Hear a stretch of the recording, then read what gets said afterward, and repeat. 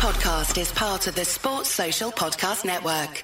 This podcast is part of the Sports Social Podcast Network. This podcast is part of the Sports Social Podcast Network. This podcast is part of the Sports Social Podcast Network. This podcast is part of the Sports Social Podcast Network. At Discount Tire, we know your time is valuable. Get 30% shorter average wait time when you buy and book online. Did you know Discount Tire now sells wiper blades? Check out our current deals at discounttire.com or stop in and talk to an associate today. Discount Tire. Let's get you taken care of. This podcast is part of the Sports Social Podcast Network. This podcast is part of the Sports Social Podcast Network. As the #1 audio company, iHeartMedia gives you access to all. Every audience, live conversations, trusted influencers, and the insights and data you need to grow. iHeartMedia is your access company. Go to iHeartResults.com for more.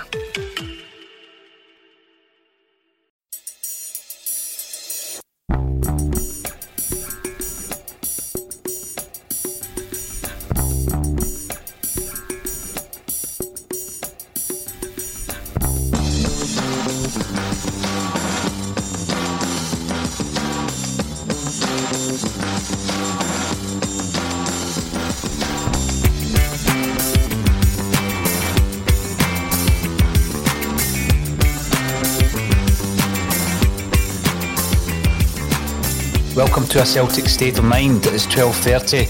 It's the Thursday Bulletin. I'm Paul John Dykes, and today I'm joined by JP Mason and Declan McConville to deconstruct last night's performance and exit again out of the Champions League. It's 4 in a row. We used to do trebles 4 times in a row, Declan. Now we're getting bumped out of the Champions League 4 times in a row. Just before we went live, you were quite philosophical about it, Dec. What's your thoughts this morning, the morning after? Yeah, as I said to you just before we came on live, it's almost as if as fans we've kind of been preparing for this defeat since February, when Neil Lennon lost his job, and actually probably a time before that when we saw that the wheels had came off the bus altogether. And last night was just a complete failure to prepare, and it's on a collective of the Celtic board and hierarchy who have watched this, fall at their feet and haven't did anything to change it. And as the tagline says down the bottom, they must back him now, and they really must back him now, because I fear that if they don't, I don't think Ange Postecoglou will stick around for too long. This is the big thing I'm taking from a lot of his pressers now.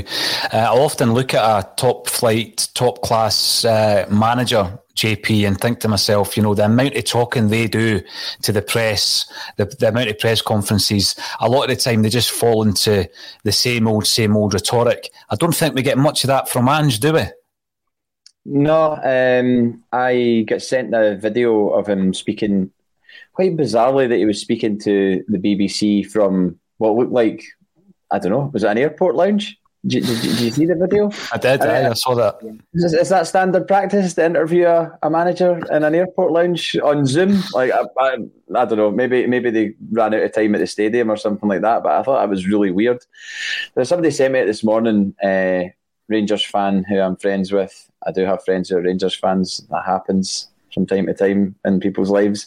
And he was like, oh, you have different views on football to me. I'd be interested to know your thoughts on this. And I haven't responded to him yet because I couldn't be bothered, really, to be honest, because I don't know if he was digging for some sort of reaction from me or not, because he can be quite snide in that way, and it's not been pleasant over the last year, put it that way. This is the same guy that texted me while we were 2-1 down at Ibrox, and I was at the game, and he was like, I hope you're enjoying the bouncy to your left.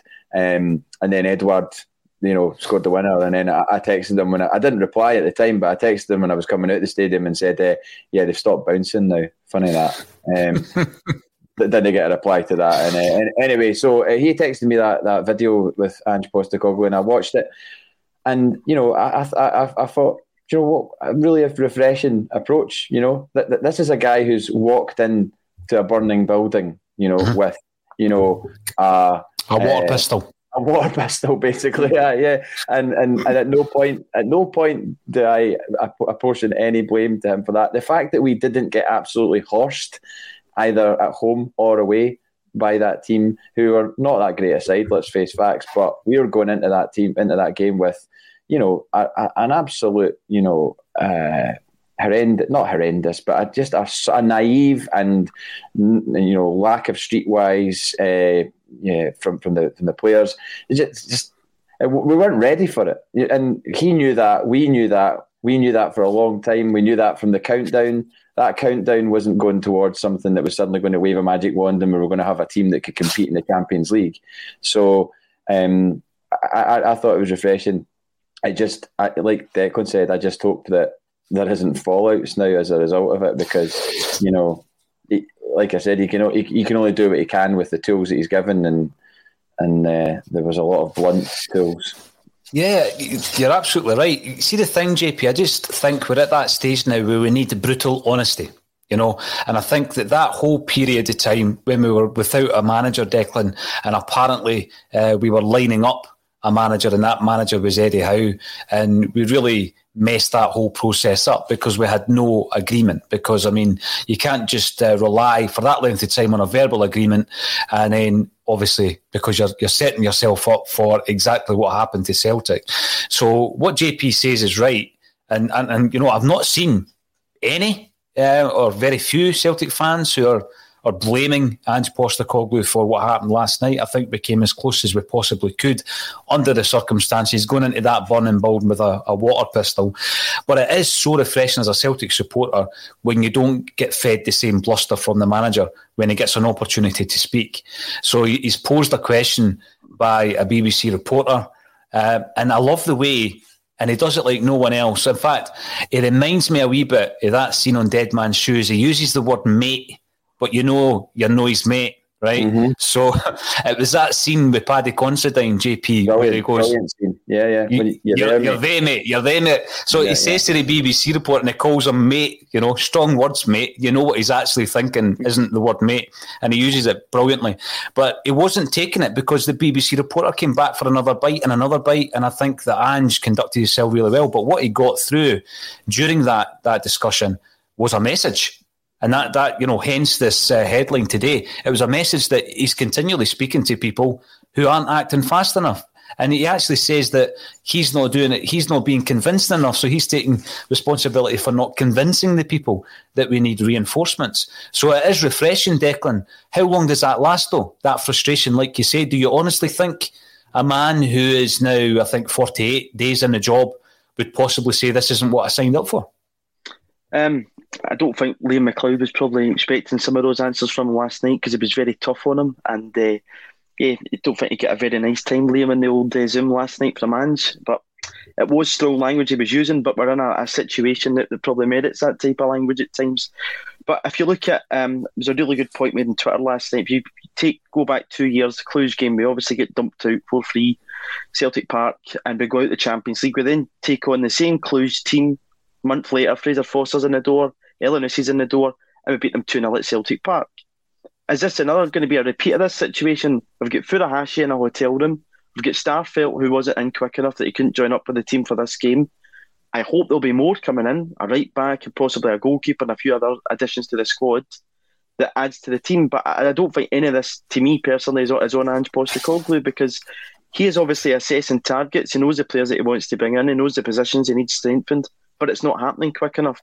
That isn't down to him. It's not as if this is just a situation that's changed under him. We've seen it on repeat, and it's likely going to be that same situation, because we could end up facing Midtjylland in the group stages, and you would see whether there's been a change over that course of time. But like Cluj before, and there's probably been other games that you could take, I feel that that's the repeat of that situation. Once again, being underprepared at the wrong stage of time, and then getting the people in that we need.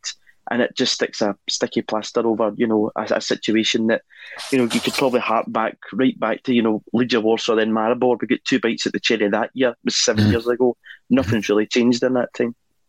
I think it's a great point, Dick. And, I'm probably on the side of the argument that would say if we were to play that same Midtjylland side in a couple of months, 3-4 months' time, I do think it would be a different story. I absolutely do. You can see the building blocks are slowly being assembled by Ange Postecoglou. But there is also the other side of the argument where people are all, they're criticising Ange's inactivity last night, particularly with changing things. So Stephen Sloan comes in. Ange has no plan B. He only made one change in the 90 minutes, and it was like for like. The Danish manager made 5 changes, and him and his assistants shouted to the players for the entire game. JP, what proportion of blame, if any, do you place on the gaffer for last night? I mean, my biggest disappointment, I guess, was the way that we kind of died in extra time, particularly in the second phase, the second half of extra time. I didn't have any kind of confidence that we were going to get back into the game at that stage. No. I mean, I know they were talking up Ajeti when he came on, and Chris Sutton was sort of saying, right, let's see what Ajeti's got. I mean, we haven't seen barely anything from Albion Ajeti in this whole time. I don't know how we possibly thought that he was going to suddenly turn into, Chiesa in the second half of an extra time period where we needed a goal. I did not see that happening at all. I pretty much, because we've seen this film so many times, and by the way, I just thought when Declan was talking, this is like, because we've seen this so many times, it's like the Police Academy series. They're just getting progressively worse. The Police Academy films just got so bad towards the end that you didn't bother with them. And I hope that's not what's going to happen here. That we've seen this so many times. But what I thought last night was that this cannot happen again. This ill-prepared nature of going into Champions League qualifiers cannot happen again. You could give maybe Dominic Mackay a bit of pass because he's not long in the door. COVID, difficult to get players in as quick as you want them to. But we cannot. That was the worst last night that we've ever gone into a Champions League game because of the newly recruited manager and having had hardly any time to work with the players. Guy just commented there saying, "Oh, Michelin manager did this, Michelin manager did that. Ange has no plan B."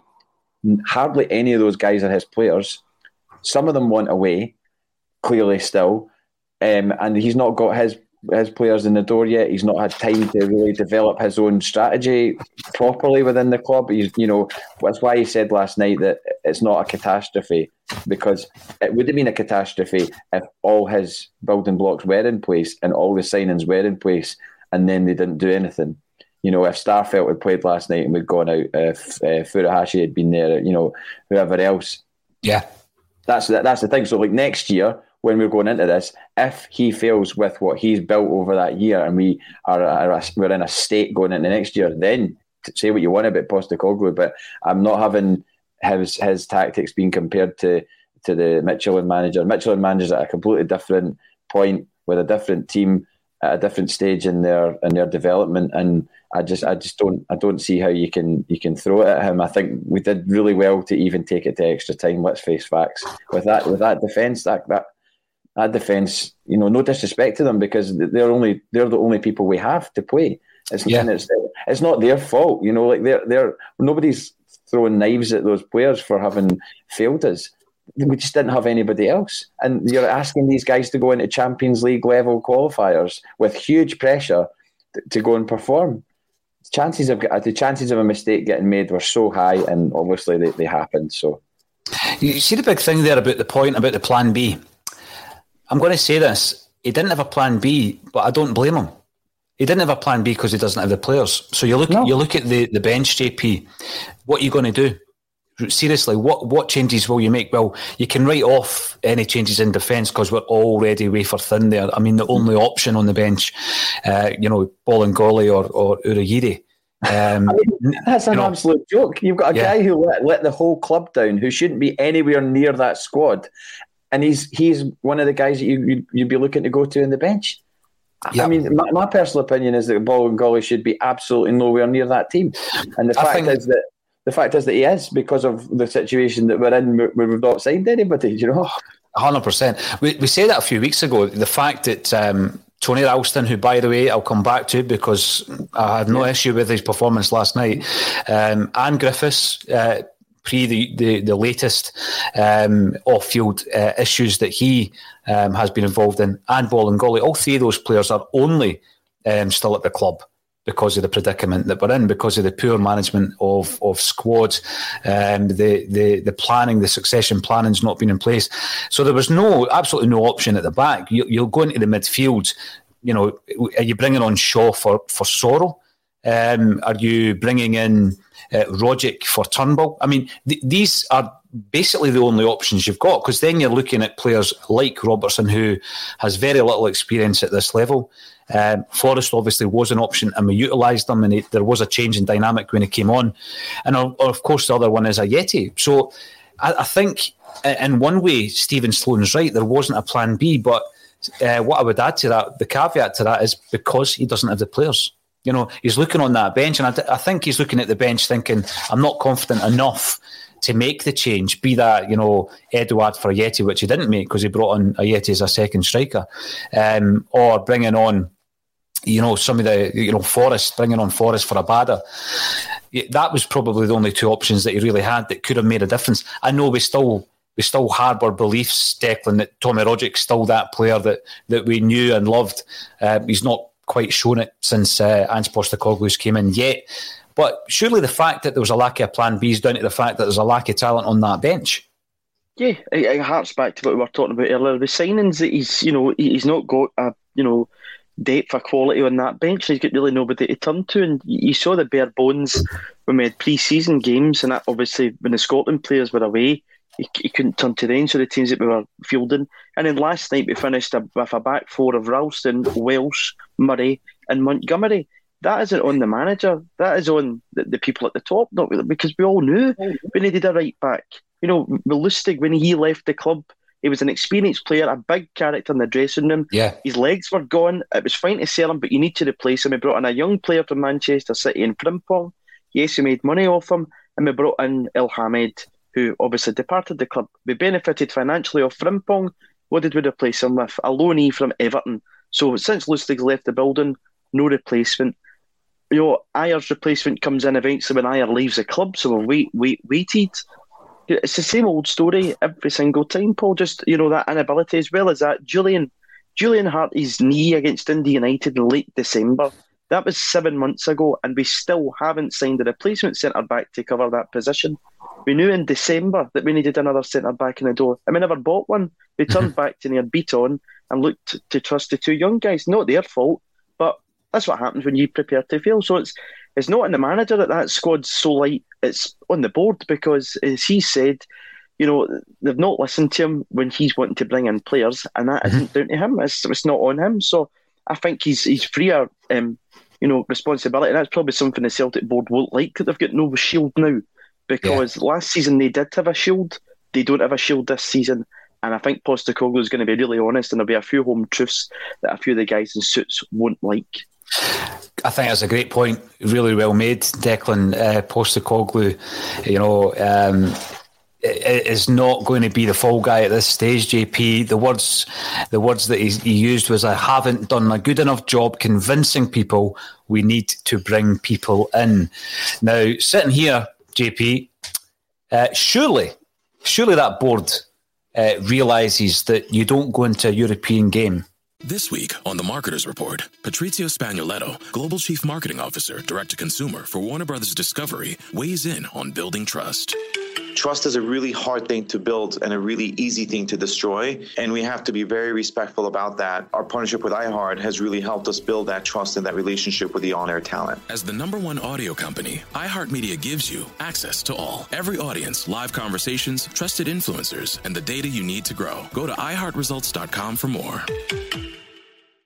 A Champions League qualifier, and rely on an 18-year-old Dane Murray, who, and I keep reiterating this, I thought played extremely well under the circumstances, both last night and in the first leg. You don't give him his first senior start in a Champions League qualifier. I mean, you've heard the situations previously, JP, where there's been an outbreak of some kind of illness, or there's just an incredible misfortune when it comes to injury. And, we have seen that in the past. That's not where we are just now.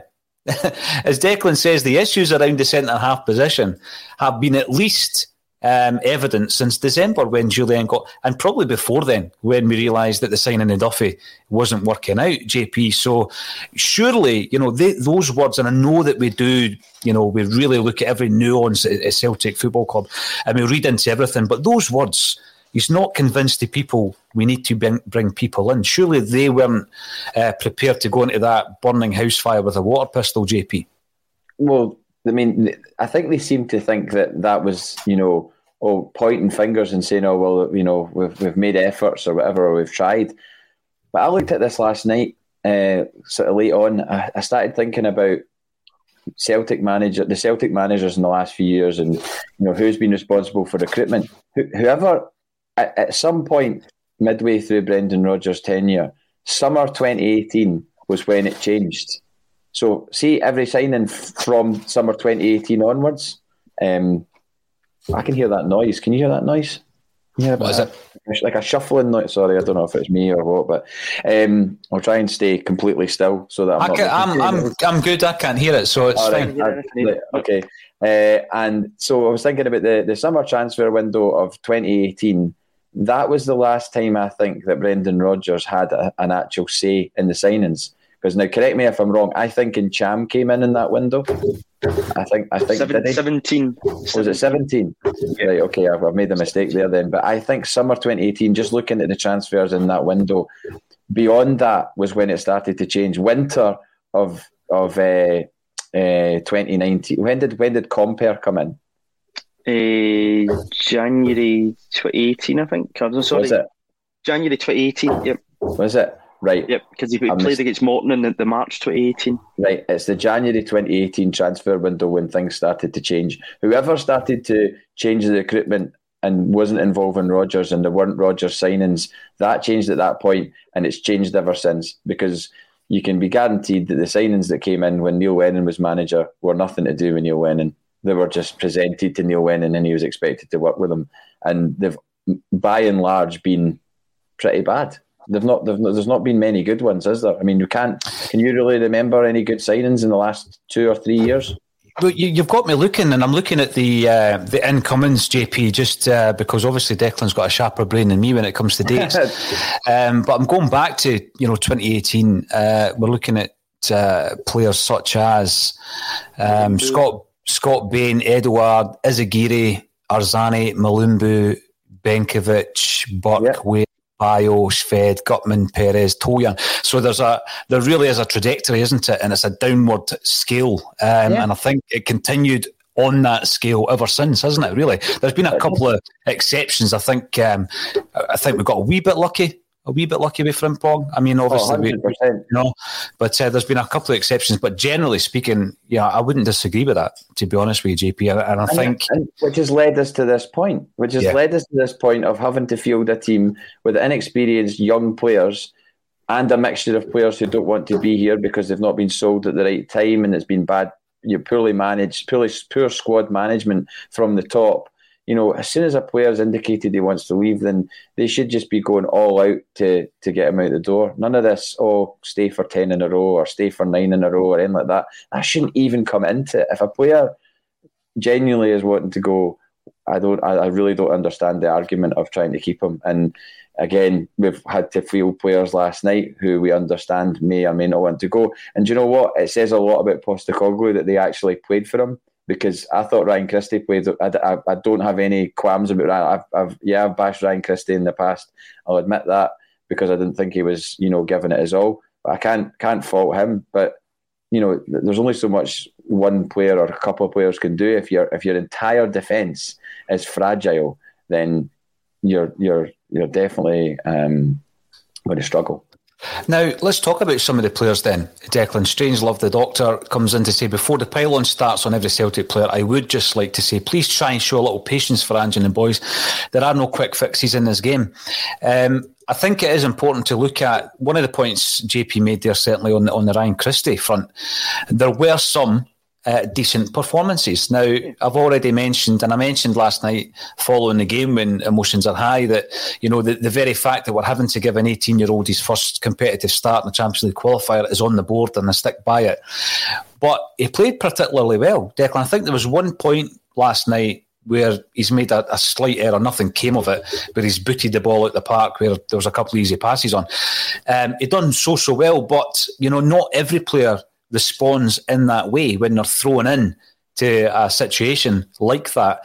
I think Welsh. I had concerns last season when Welsh was thrown into the Celtic team, when we were low on confidence, we weren't getting the performances, and we were playing Rangers, and we throw Welsh in. I think he's done particularly well to come through that. You know, he's maybe 23, 24 games into his Celtic career now. And even when we do bring in another centre-half, I think Welsh will play plenty of games. But let's start talking about some of the performers. Last night, I actually echoed what JP said, you know, when I was talking about Christie, because my co-hosts didn't agree with me. They didn't think that Christie had a great game. I thought he worked really, really hard. He seems a lot more disciplined. Because previously Christie was all over the park, but not in a good way. You know, he was spreading himself too thinly. I think last night it was a very disciplined performance. There was a couple of occasions where, you know, he played through balls that almost created an opportunity. I still think he's creative. If he's a guy who wants to leave Celtic Park, I think he's still approaching it in a better way than, let's say, Odsonne Edouard, because he was the other end of the scale for me, and I thought that was a really poor performance by Eddie. Are we right to continue to persevere with Edouard, Declan, or is it a matter of time before he leaves the club in any case? I think, again, you know, last night is down to not having anybody else to play, because JP said, you know, when Ayeti came on, we were hearing all this bluster about, oh, come on and change the game, and he never really did anything for me. So we persisted with him in pre-season. He saw a good couple of goals, but I think, again, you know, Ange having to play Edouard and Christie is down to, you know, a lack of depth in the squad, and I know other players been in the team. And to hark back to what JP was saying earlier on about transfer windows, we're still in a situation here. Yes, we've got a manager in, but we have no head of football operations, director of football, whatever you want to call that role, somebody who is in control of the transfers. When Nicky Hammond left the club, we've still not replaced him. So again, we're heading into a new season here with still a massive gap in, you know, in that kind of machine system, like, if you like, of, you know, how signings get done, that you've got a head of football operations that oversees the whole project that the manager can go and talk to, which is, again, on the board, not having somebody in there and not appointing somebody to that position, because it's key, it's crucial. You see how well other clubs have did with that, particularly the other team on the other side of the city with their appointment there to bring in players. So that, again, is on the board. But for the young guys that came in last night, I thought they did particularly well, because they're getting put into environments they just shouldn't have to be put into, and they did nothing really to let us down, because, again, I don't think last night's failure is in the 11 guys in the park. It's a lot deep rooted than that. It is, and we will speak about some of the areas that the club are actually failing, and it's nothing new. I mean, we're talking about 4 Champions League campaigns: AEK Athens in 2018, Cluj, Ferencvaros, Midtjylland. Now, the last 2, last season and this season, the club were in disarray. Previous to that, were dominating Scottish football. No one in any level of business can plan that we're going to enter these 4 group stages so underprepared, JP. I mean, we can't be so naive that anyone would plan that. Do they honestly think that we could get away with what we've got? And I don't just mean this season. You can go further back, where we've got Julien and Bolingoli on the bench against Cluj, and Callum McGregor playing left back. You know, we've got £10 million worth of player on the bench, and we bounce out to Cluj unsurprisingly, and as Declan says, we proved later on that season that we were a better side. You know, we were just terribly underprepared. So if there is a group of people in that boardroom who think that we're okay to enter these rounds or this level of the competition 4 years in a row, so underprepared, then surely their positions within Celtic Football Club are untenable. 100%. 100%. It's completely on them. They make the decisions. They've saw us through to this. You know, you can talk all you want about quadruple trebles and everything else, and that obviously that is unprecedented, and it was an amazing experience and will live with me forever. But all these like bouncing out of Europe moments will live with me forever as well. And it's so frustrating, because you see Callum McGregor last night scores an absolute worldie, right? One of the best Celtic goals I've ever seen.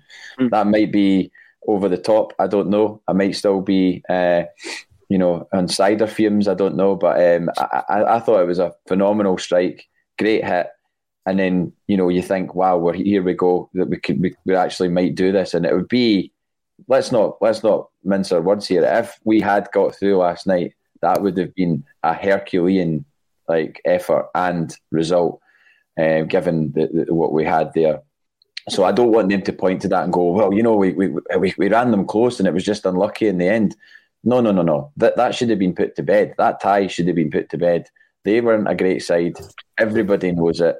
Sviatchenko is their captain. No disrespect to him, but we should have taken care of them. So we should have been in a position as Celtic, regardless of the fact that we're not the champions, we should have been in a position to dispatch them. What would have been in the next round against PSV. I don't even know the score from last night and what PSV did to Galatasaray. 2-0 they won away. 2-1. 7-2 in aggregate. 7-2 in aggregate, right. Well, I mean, that would have been terrifying, going up against Mario Götze and Zahavi. I'm pretty sure, it would have made last night seem like a bun fight. Do you know what I mean? We would have been absolutely massacred in that game. I'm sure we would have been, but maybe we'd have had a couple of players in the door for those ties. Who knows? They're next week or something like that. So even then, nobody's going to be bedded in really for those ties. But right now, as a line in the sand, as of next season, this nightmare scenario that we have lived through so many times cannot happen again. Otherwise, it is heads rolling time, and we've got to give the guy time to get the players in that we've signed. Hopefully, sign more. But the worrying thing is the league kickoffs on Saturday night. It's not as if it's in a couple of weeks' time. These games seem to come earlier all the time, and they've come earlier because of the result of the league standings last season. And as Russell pointed out on another show, this was a moonshot for us. We shouldn't have even been in this position. It was an absolute lucky dip, almost the fact that we got the chance to go have a crack at the Champions League. We could have guaranteed ourselves Europa League last night if we'd have qualified past them. We've got another opportunity against Jablonec, is it, next week? So we'll see how that goes. Hopefully get players in the door for that. But this board, as you said, and see for all these people that I've seen online going, here we go, the Celtic fan media being negative and blah, blah, blah. What are you saying now? Seriously, what are you saying now? Is there any defence that you have over this situation? Because I'd really love to hear it. Because we've been saying this for ages. We've not been coming on here to be negative for the hell of it, but it's been staring us, screaming at us in the face. And all last night did was just sign the letter and put it in the post. See, the thing, JP, right? You're absolutely spot on. And this isn't a poor me and all this kind of stuff.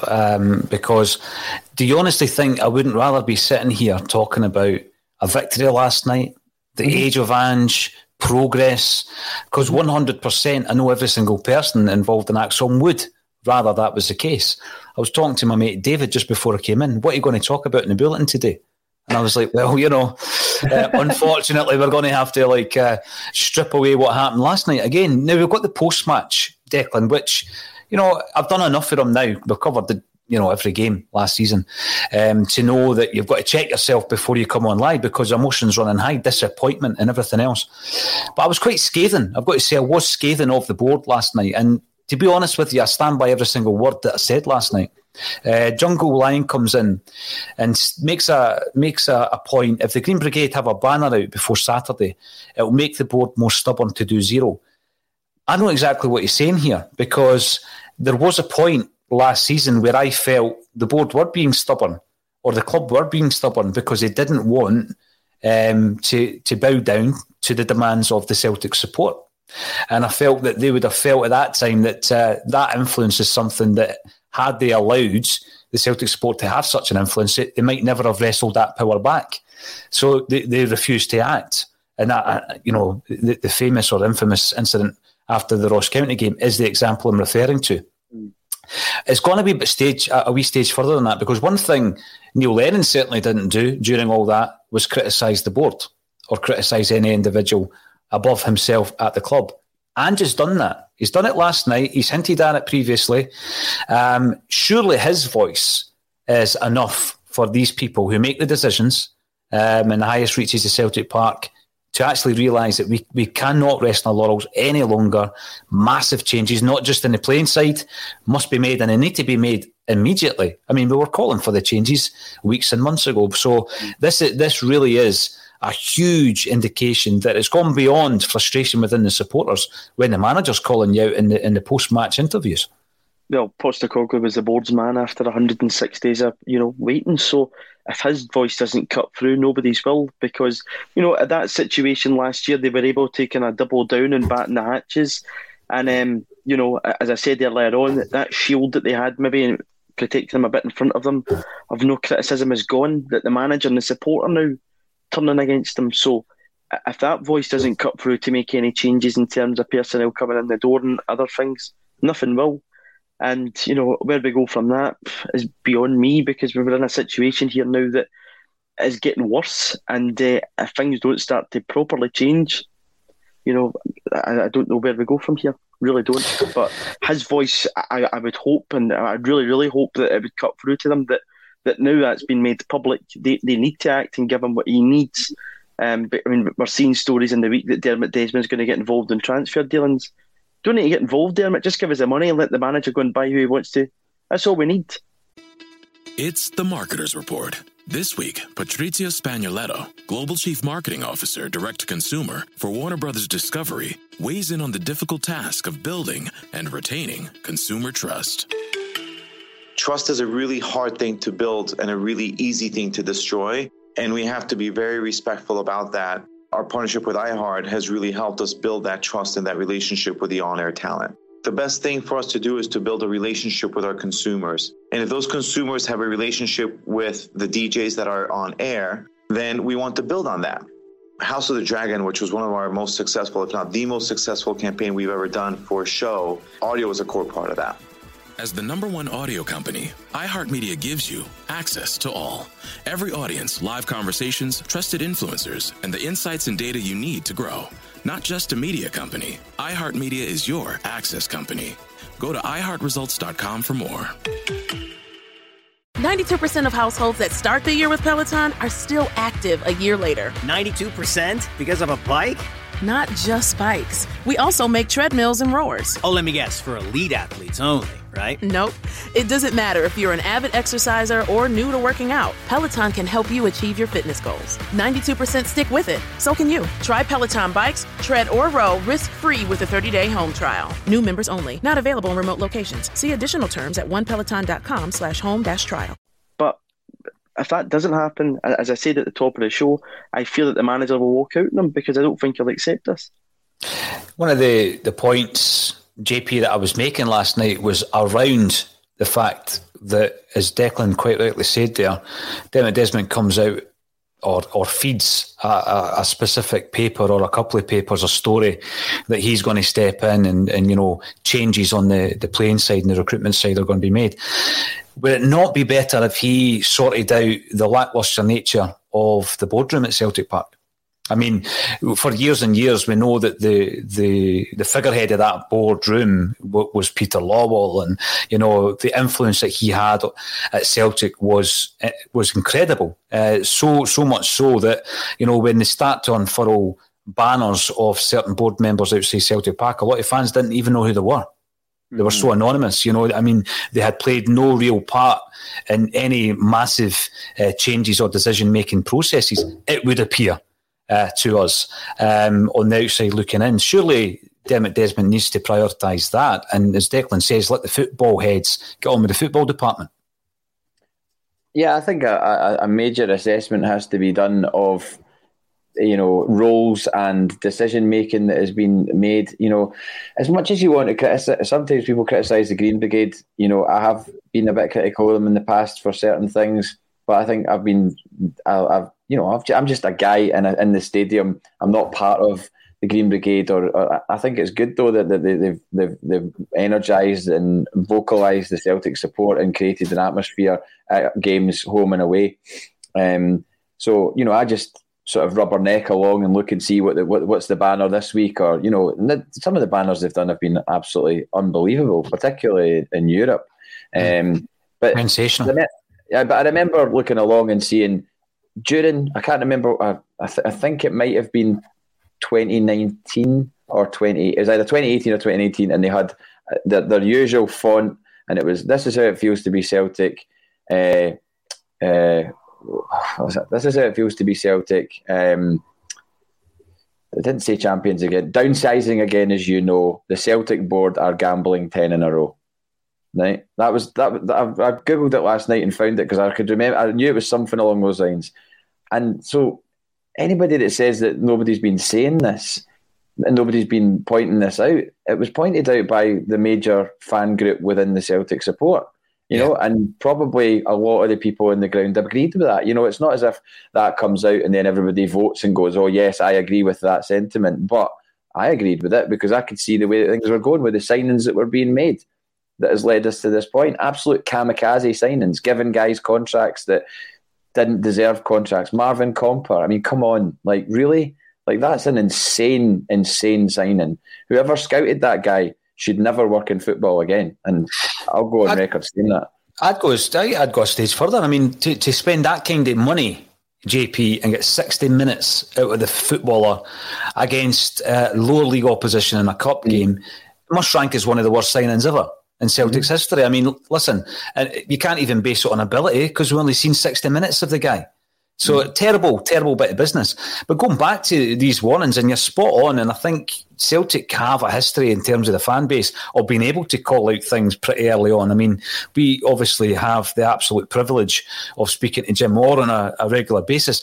Him and his cohorts were basically alerting Celtic fans to the fact that there were issues at the club in the early 1990s, a good few years before Celts for Change and you know, Fergus McCann's takeover, etc. So Celtic fans have always called. I always remember reading the fanzines back in the day, Declan, in the 1980s, and you know, being amazed because it's easy if Celtic win the double in 1987-88 to get intoxicated by that success and that team, you know, with McAvenny and McStay, a great side to watch at that time, and not look, you know, under the bonnet and say, why is this club not competing on a financial level with our greatest rivals at that stage? Why has this club got a stadium which is not fit for purpose? You know, but the fanzines were asking the questions. We've always had a number of voices in the Celtic support who have been quick to notice that there was a rot. But at the same time, I don't always blame supporters, especially when the success is there, Declan, because you trust the custodians at the club who are being paid handsomely to fulfil their role to identify it before we do. You would trust that, but it's not happened. How do you think this will progress in relation to... Because it seems as though the distrust that the Celtic fans have at the moment in the current incumbents of the Celtic boardroom is not going to improve anytime soon. Yeah, and as I said, I don't know how that changes. I mean, obviously, the Celtic Trust is a vehicle for that, but, you know, to me, if there was going to be any major change in the boardroom, or, you know, Dermot Desmond would either be a parting of the ways to hand it over to his son Ross, or, you know, somebody else. The only person I can really think of that probably could buy out Dermot Desmond would be Willie Hockey, but I don't know if he'd be the person that would want to do that. So, you know, I don't know where this situation goes if, you know, doomsday comes, say Postecoglou walks out, the growing, you know, the Celtic board can't escape like they did last year, because people will be in the stadium, there will be people shouting, there will be banners, people will be booing. So if things don't change, you know, that's the situation. You know, if there was going to be any kind of major change there, because I just can't see, you know, unless Ross Desmond comes in and Dermot hands it over, changes in the boardroom as quick as we want. You know, guys like Tom Allison and Brian Wilson have been there a long, long time. It's too cosy. It's, you know, and as you said earlier on, Peter Lobel was the figurehead of that. He's gone now. And is it just, you know, let the executive team run it and the rest just kind of say, okay, that's fine, we trust you, just get on with it? But I don't know where this goes in terms of a long-term plan, whether it's that, Ross Desmond taking over from his father, or a fans group, you know, mobilising and then somebody willing to put up the cash for it. But I don't know. Unless anybody knows any multi-millionaires that fancy a football club, then be my guest. But I don't know where it goes at this point in time. I found it interesting that one of the names Declan mentioned there, Willie Hawkey, his name has popped up in conversations over the last week or so. JP, what it will show me, I don't know whether or not there's any truth in that, but what it does show is that there are people out there with not only the business acumen, JP, but the creative nature to modernise. This is a big word we keep hearing from Dom Mackay, but in order to modernise, you can't use the same out-of-touch figures who are at the club and who have got very, very comfortable at the club. You can't modernise them. You can't change the way that they work. You can't implement creative business strategies in their minds. You can't allow them to have a different attitude towards the Celtic fan base, because currently it feels as though all we are is good for is season ticket sales and merchandising sales, and you will just go along with this and you won't question us. You can't modernise that way of thinking, JP, and that's why that kind of level of change will be required before, as a club, not just on the playing field, but when we're talking about strategic decisions, when we're talking about restructuring, modernising a football club or any business, you can't do it with the same staff. And you certainly can't do it in the number of days that Dominic Mackay has been in charge. I think maybe some people would maybe be naive to think that you can do that. I've never been in charge of an organisation. I've never been in charge of any real organisation. I booked gigs at a club in Edinburgh. It was a 250 capacity club, so I was part of the responsibility of that. But I've never been at the head of an organisation like Celtic. But I can only imagine that right now it's like steering a massive oil tanker, back on course, and it's going to take a lot of time for that to come back into line. And that's why I don't really think that the blame could be laid at Dominic Mackay's doorstep, because I think if he's listening to this or watching this, I think he'll be agreeing with a lot of the stuff that we say. How could you not be? The evidence is there. It's not like we're providing evidence of all this major success in Europe. We get cockholed every single season, and it's actually almost laughable how insane it is that we have found ourselves in this position. So, yeah, I think it's the whole thing has to be looked at and streamlined. And like I said before, we cannot be in this situation in a year's time. We have to have some sort of calm. And the other thing as well is, and it is something to worry about, Postecoglou walked out on his country because he didn't like the way.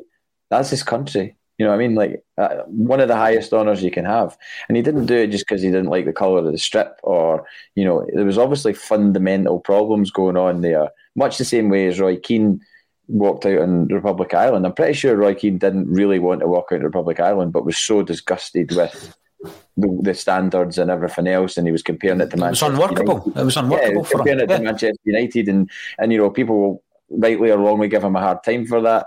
Postecoglou walked out on Australia. I don't know the full details of why he did that, but I know that he did it. So I know that when it comes to something like this, if he isn't getting the backing and the support that he thinks he should, then I would find it strange if he didn't get it from Dominic Mackay. I don't really know how the whole boardroom thing works and how everybody signs things off and all that sort of thing, but they're at the top of the tree, and they're responsible for everything that's happened beneath them. So, yeah.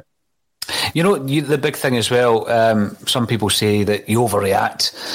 If it was a one-off, this might be an overreaction, but as we keep saying, it's year on year, same issues, same mistakes being made. And by the way, you can mark your words. Absolutely, if this kind of platform was around back in September, August 2002, when we bounced out to Bâle in the Champions League qualifier, would still be giving Martin O'Neill and his team a hard time. Of course you would, because that's what happens. And yes, we went on to have a fantastic European campaign, albeit it ended in defeat in the final. But yeah, you would have reacted with what you saw in the park. I mean, you know what I mean, JP? You looked at that Bâle result, having beaten them 3-1 at home. is a bit of a disaster. I didn't want to use the word catastrophe or catastrophic because obviously Ange doesn't like that, and I don't want Ange calling me mate. I want him to call the board members mate in that way that he does, as if it's dead man's shoes.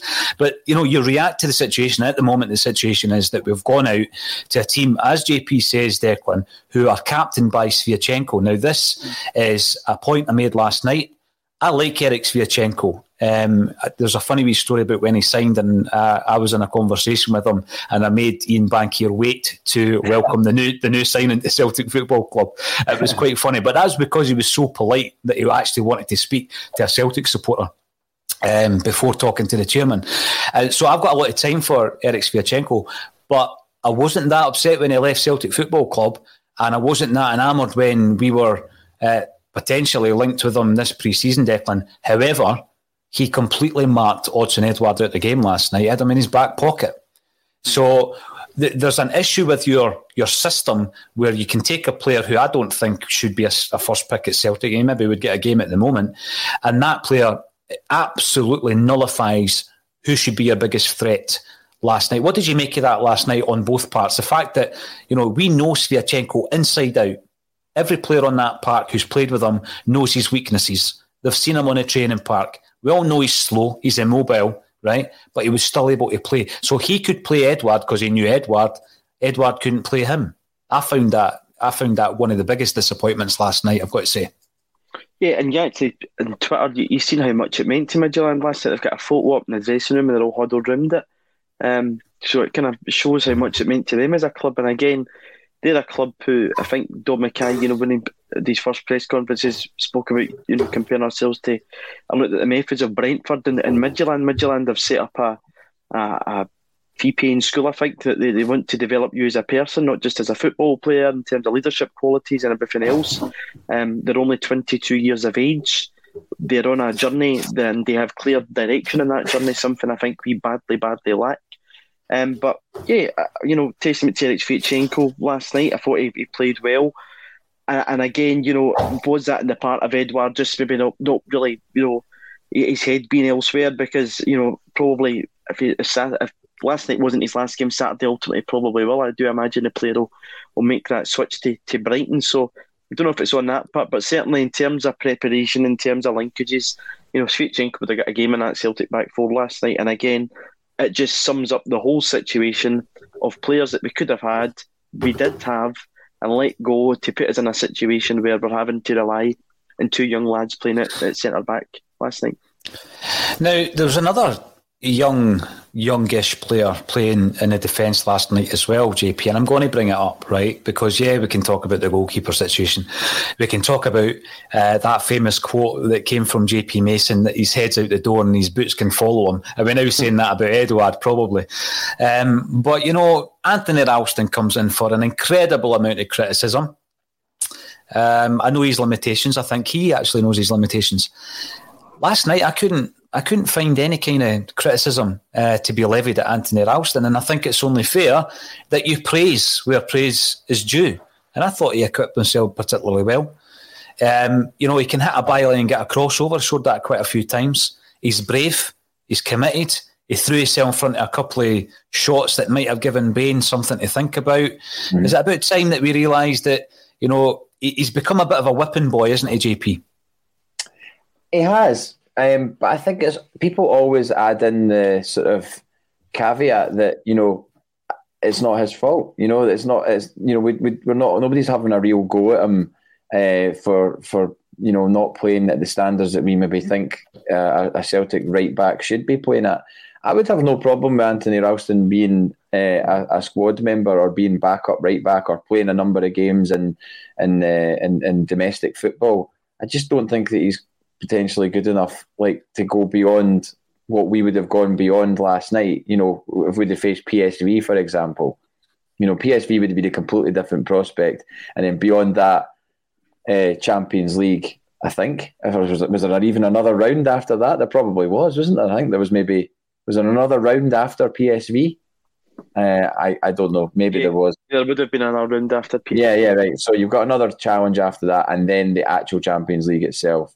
So, without any disrespect to Anthony Ralston, should he be starting in the Champions League group stage for Celtic? Absolutely no way. I don't think so.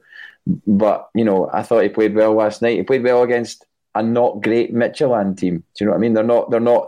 They weren't miles and miles ahead of us. We took them to extra time. We took them to extra time with that defence. You know, that's wild that happened, really, to be honest. And I think that's credit to Postecoglou. And, you know, we've not apportioned any blame on this show to him, and I don't think, nor should there be. Maybe some people do have doubts over him based on last night. This week on The Marketer's Report, Patrizio Spagnoletto, Global Chief Marketing Officer, Direct-to-Consumer for Warner Brothers Discovery, weighs in on building trust. Trust is a really hard thing to build and a really easy thing to destroy, and we have to be very respectful about that. Our partnership with iHeart has really helped us build that trust and that relationship with the on-air talent. As the #1 audio company, iHeartMedia gives you access to all. Every audience, live conversations, trusted influencers, and the data you need to grow. Go to iHeartResults.com for more. 92% of households that start the year with Peloton are still active a year later. 92% because of a bike? Not just bikes. We also make treadmills and rowers. Oh, let me guess, for elite athletes only, right? Nope. It doesn't matter if you're an avid exerciser or new to working out. Peloton can help you achieve your fitness goals. 92% stick with it. So can you. Try Peloton bikes, tread or row risk-free with a 30-day home trial. New members only. Not available in remote locations. See additional terms at onepeloton.com/home-trial. I certainly don't. And if anything, I've got more confidence in him because of last night, because we didn't embarrass ourselves. You know, yes, we lost to, you know, preventable goals.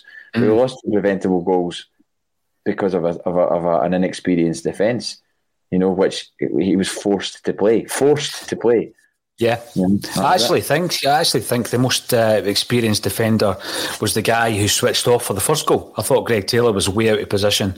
The boy had 5 or 6 yards on him, and it shouldn't happen at that stage of your career as a defender, because you're a defender first and foremost.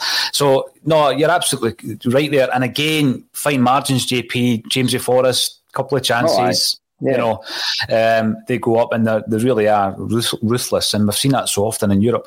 I think there's going to be a lot of comments like this coming through from the Celtic support. Marty McKay, the board is morphing into the Kellys and the Whites at breakneck speed. I can only assume that they make more personal wealth from player transfers than the club qualifying for the Champions League. Now, the reason I bring it up is because obviously I remember the Kellys and the Whites, and I remember the takeover and going to the games throughout that entire period and being totally immersed in the fanzine culture that became your Bible, JP, because I was a young kid at the time, and people that knew a lot more about business and football and Celtic than I did were informing me. It was almost an education, and you got that education on the supporters bus all the way through from Fife, and then in the pages of the fanzines on the way home, and that's how you kind of, you know, digested info. Nowadays you listen to podcasts and you can form opinions or strengthen opinions or disagree with people that way.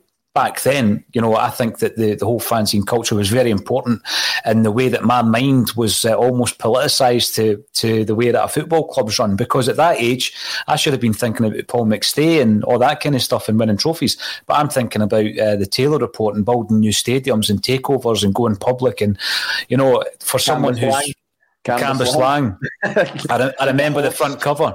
The horse with the ground, and he put a horse on it for 2 weeks, I think, Kevin Kelly, to prove that it wasn't chemicals on it. I didn't know that's outrageous. The horse on the ground for Brilliant. 2 weeks, I think. It's in one of the books. You see him standing with the horse. He phoned up somebody and he said, I know somebody that's got a horse, we'll put that on it and that'll prove that the ground's fine. Only Celtic. You know, back then, only Celtic. To that horse, by the way, it seemed to disappear however quickly. But the reason I bring it up is, as much as you know, you look back on that situation, and rightly so, because the club was not being run properly, I don't think it was due to any kind of deceitful kind of means. You know, it wasn't as though there was any doubt that the people, the Whites and the Kellys, obviously they'd been born into a football club. That, you know, there was a whole dynasty of their family within that football club. It's just that they did not have the competence to run a club. at that stage, JP. You know, the people at the club didn't have the competence, the business acumen. They didn't have the wealth to invest in the club. They tried to make changes by bringing people like Brian Dempsey and David Dallas-Smith and Terry Cassidy because they thought that they had the wealth and the business acumen, and that didn't work either. And eventually it all tapered away. What happened back then is that there was a real no confidence amongst a huge amount of the supporters in the Celtic board. What's different this time round, Declan, I would suggest, is that it's suggested by the comments made by Ange Postecoglou that there's a no confidence from within the club. On the football side of the club, we don't know Don Mackay's thoughts on it. JP alluded to that earlier. Surely him walking into that situation would be unhappy with it as well. I'm pretty sure that is the case, but we can't confirm that. But it is slightly different this time round, Declan, because you know it's not just the supporters who are unhappy with the way the club's been run. Yeah, there's an internal problem being, you know, big red flags getting waved at us last night, and as I said earlier, you know, the board probably benefited from a shield that they had in that time of the 90s. You know, Lou McCarry and whoever else wasn't coming out and criticising the board. Obviously, Billy McNeil loses his job, but walks out the front door to kind of say, you know, get nothing to really, you know, say that I shouldn't walk out the front door here. But, you know, the other guys in positions there, but before the takeover, you know, probably didn't criticise the board like Lou McCarry or Brady. Whereas at this point in time, we've got the manager waving a big red flag, and again, you know, how much influence and power does Don Mackay actually have within that building at this moment in time? Is Dermot Desmond still directing traffic from his hotel, probably wherever he is, and pulling strings if he's not playing golf or watching horse racing? So I don't really know the influence and control that they have in the boardroom, and again, that is a worry. But if the manager can't cut through, then I think we're in for a real heck of a ride. Declan, you've told me something I didn't know about the club, and I love that, and it happens a lot where people give you wee bits of information. I cannot remember the picture of, would it have been Michael or Kevin Kelly with a horse at Cambuslang? Kevin Kelly. I'm going to have to dig that out. I've got most of the books around about that period, but obviously it started up the discussion. Shergar, at that point it probably wasn't even a real horse, it would have been a pantomime horse, and there would have been somebody at the front and the back, wouldn't there, because Celtic were a bit of a pantomime back then. JP, we've spoken about the heads out the door, the feet should follow. What's your thought on Edouard at the moment, JP? You know, it's been so frustrating, like the last year, just watching players, I guess, not being in the stadium. And I guess I never thought I would see Odsonne Edouard play a game for Celtic again. I'd kind of resigned myself to the fact that he would probably leave as soon as the transfer window opened. But it's obviously it's not the case that players are just getting moves at the moment like they would maybe want to, because I've said this before, I still think the transfer market is in a weird state of flux.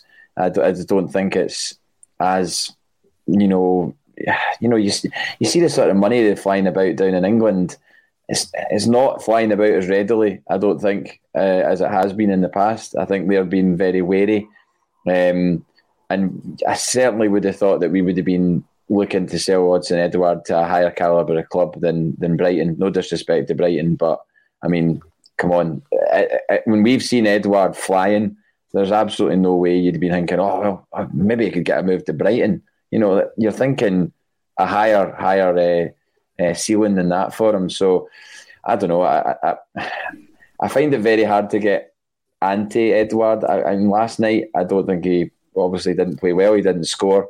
And he didn't really have a lot of opportunities to score when he should have had against, you know, a defence that he should be having joy against. Like you said, Sviatchenko knows him, he knows Sviatchenko. Why did he not, you know, why did the players not say this is his weaknesses, you know, go for this, go for that? You know, it just seems strange. But It does, JP, that, you know, the point that was made after the first leg is that Stephen Welsh gives away a free kick. Sviatchenko goes over and speaks to the free kick taker and tells him that keeper's rubbish. You know, he says something in his ear, right? Now, Sviatchenko didn't even play with Barkas, you know, but anybody who's watched Celtic over the last 18 months, and I know Sviatchenko keeps an eye on the club, of course he does. We've had an impact on him, and he's always speaks so highly of Celtic. So he's given him a wee bit of info there. These are players that have played and trained with Sviatchenko over a period of time, JP. And we should know his weaknesses. And there are weaknesses in his game. Somebody piped up there earlier to say that PSV are going to take them to the cleaners. I think they probably will. I think PSV will take Midtjylland to the cleaners. 100%. And I always want Celtic to progress, of course I do, but it could have got a wee bit embarrassing, unless we strengthen in a big, big way between now and the next set of fixtures, because these fixtures come in so quickly, JP, as well. We're going to ask a few questions about upcoming games. Big one Saturday night, Declan McConville. Have you any concerns about that? It's a different game entirely. Starfelt should be in the building by then. Yeah, I think he'll probably play on Saturday. Again, I kind of, fire him right into a game that a place it's always difficult to go to. I'm sure Hearts will probably be out to get a bit of revenge on us as well after the Scottish Cup final last year. They'll make it a bit of a difficult game. So that will come into it. Again, it's always it's a good away day to Tynecastle. There's not going to be any Celtic fans in there. I believe there's going to be 2,000 Jambos fans and 5,000, even worse.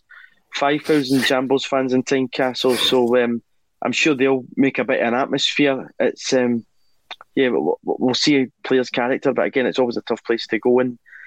As I say, I'm sure Hearts will probably have their tails up after not missing out so narrowly to us in the Scottish Cup final last year. So it's going to be tough, but we need to pick ourselves right back up and maybe putting Starfelt in there, a bit of experience and another player in the door, likely not. But we'll just wait and see it, because Kurahashi could maybe make his debut off the bench. I don't know. I think he flew in on the 20th of July, so probably about isolation on Friday. Whether he'd make the bench for Saturday evening's another story, another question. But it's going to be tough place to go. Any other changes based on the two Midtjylland games, Deck? Any other changes that you'd make? Again, I think they lack depth in the squad, Paul, so I don't know what changes you probably would be able to make. Whether Shaw would maybe come into the team. I didn't, again, you'd be dropping Soren, but it would probably be a bit harsh. Again, I thought Abada played well. Christie had a shift. So Drogic never did anything when he came on last night. 2 goals and goals. Yeah, he never did it. That's a good point. Probably the same.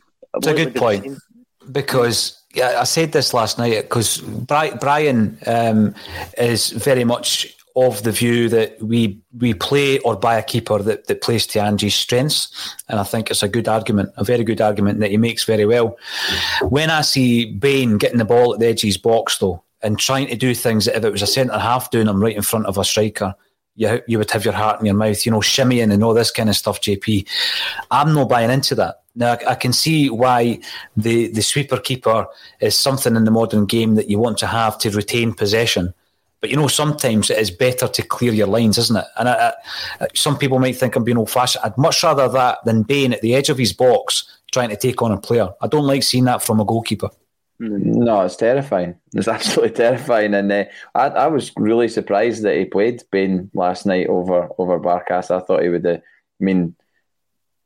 Barkas' confidence now must be... if it was shot before getting dropped for that game last night, there was no talk of an injury. He was on the bench, so he was clearly fit. It was a tactical decision, and a decision based on his mindset or whatever. As a result of Saturday, I really was surprised by that, and it does say a lot about what's going on behind the scenes with Barkas. He really must be struggling, I would imagine, because otherwise you'd expect him to be like putting his hand up saying, no, I want to play this game, blah, blah, blah, but that's not what happened. And again, I've seen this to Alex Ferguson, sorry to interrupt, JP, and the film about him, there's a story in it with Jim Leighton. I can't mind what FA Cup final it is, and I think it's Palace in 1990. And he drops him because he's in the right place, and since then, for 31 years, Jim Leighton's never spoken to Sir Alex Ferguson since that. So, I think I read that. Yeah, as you're saying, in terms of relationship there between the manager, he's dropped him now, and I don't know if there's going to be any way back for him after that now. It's just, but there's been yo-yo goalkeeper for so long. Last season there was a different keeper all the time, and 1 minute Lennon's saying he's my number one, and then the next thing he's out, and then we're back to the same. We're doing the same. And see, just before I forget, how there was the chat that Dermot Desmond was apparently miffed at Hampden that day in the semi-final, and the story goes that, you know, he saw the Rangers chairman or whoever they were celebrating, and he was like, right, this isn't happening again. Let's put our foot on their neck and, you know, destroy them basically, and then we won the next 4 trebles. Mm-hmm. Why does he not get annoyed about the European losses in the same manner, or is it too deep? Does he have to go too deep into his pocket to actually to correct a European situation? Because the European situation, we are miles behind in Europe, and currently we're miles behind in domestically as well. If you go on last season, the fact that we finished with nothing and 25 points behind Rangers, but we are so far behind in Europe that it would take a lot of money, a serious amount of money, to get us competing at Champions League level if you're talking a short-term fix. So I think it's almost like, no, I can't go that deep in my pockets to do that. So I'll just let it keep happening. I think you're right. I do. I just don't think that comes into the strategy at all, and that's part of the problem. Surely, if you're irked at a defeat to a lower league side in a national competition on penalty kicks at Hampden, surely you look at that result last night and you get mad with that, and you're like, wait a minute, these guys are minnows, you know. Cluj, Ferencvaros, these guys, we're Celtic. We shouldn't be getting beat off these teams in qualifying matches. But I think that's what the obsession of the domestic games did to us over the past 10 years. You know, that pretty good. That long list of Maribors, Malmos, Cluj, Ferencvaros, Athens, last night to add to it, and it's became that, you know, we just focus too much on the domestic game. It's all very well us fans having an obsession with 10 in a row as it was, but for the board it became an obsession that then they just switched off, and they switched off in the last few seasons of that, but switched off altogether in European football. It's the same last season when we were getting the horse by Sparta Prague, and even to go back to Ronny going out that second season to Malmo, that European success or failure doesn't merit whether you keep your job or lose your job, because it's kind of like a free hit to Celtic managers at this point in time. European football, it appears. It seems that way. It seems as though the club have completely different objectives and ambitions when it comes to European football than a huge amount of the Celtic fan base, Declan. And you said horse again, so you've obviously got a horse on the mind. You're going to have to dig out that picture of Kevin Kelly's horse for me. I'll find it. Absolutely. Before we go, I've just got to declare my love of JP's Celtic away strip. I remember it well, the wee velvety badge. It's got that velvety texture, isn't it? Well, it's hard. Oh, it does, and it's just, I thought, well, it's harking back to, there's been a lot of 90s chat today about, you know, Celts for change and sack the board and whatnot. So what better top to have on for that time? Absolutely. I remember, though, if you're going to go for a run, you know, it's a bit like sandpaper behind that crest, JP, so be careful. Thanks, everybody, for joining us in the comment section on YouTube, Twitter and Facebook. It's always a pleasure. Thanks for getting involved. We're on every single weekday at 12:30. This is A Celtic State of Mind. Thank you to Declan McConville and JP Mason. We'll be back at 12:30 tomorrow.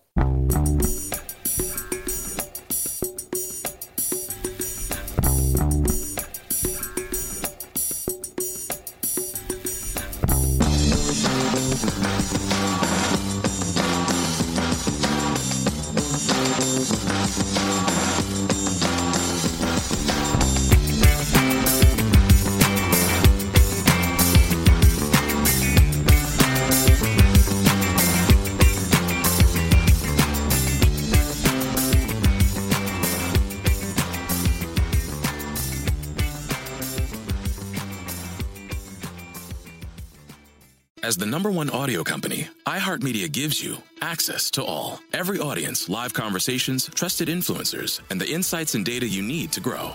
iHeartMedia is your access company. Go to iHeartResults.com for more. Sports Social Podcast Network. At Discount Tire, we know your time is valuable. Get 30% shorter average wait time when you buy and book online. Did you know Discount Tire now sells wiper blades? Check out our current deals at discounttire.com or stop in and talk to an associate today. Discount Tire. Let's get you taken care of. Sports Social Podcast Network. Sports Social Podcast Network. Sports Social Podcast Network. Sports Social Podcast Network. Sports Social Podcast Network. Sports Social Podcast Network. Sports Social Podcast Network.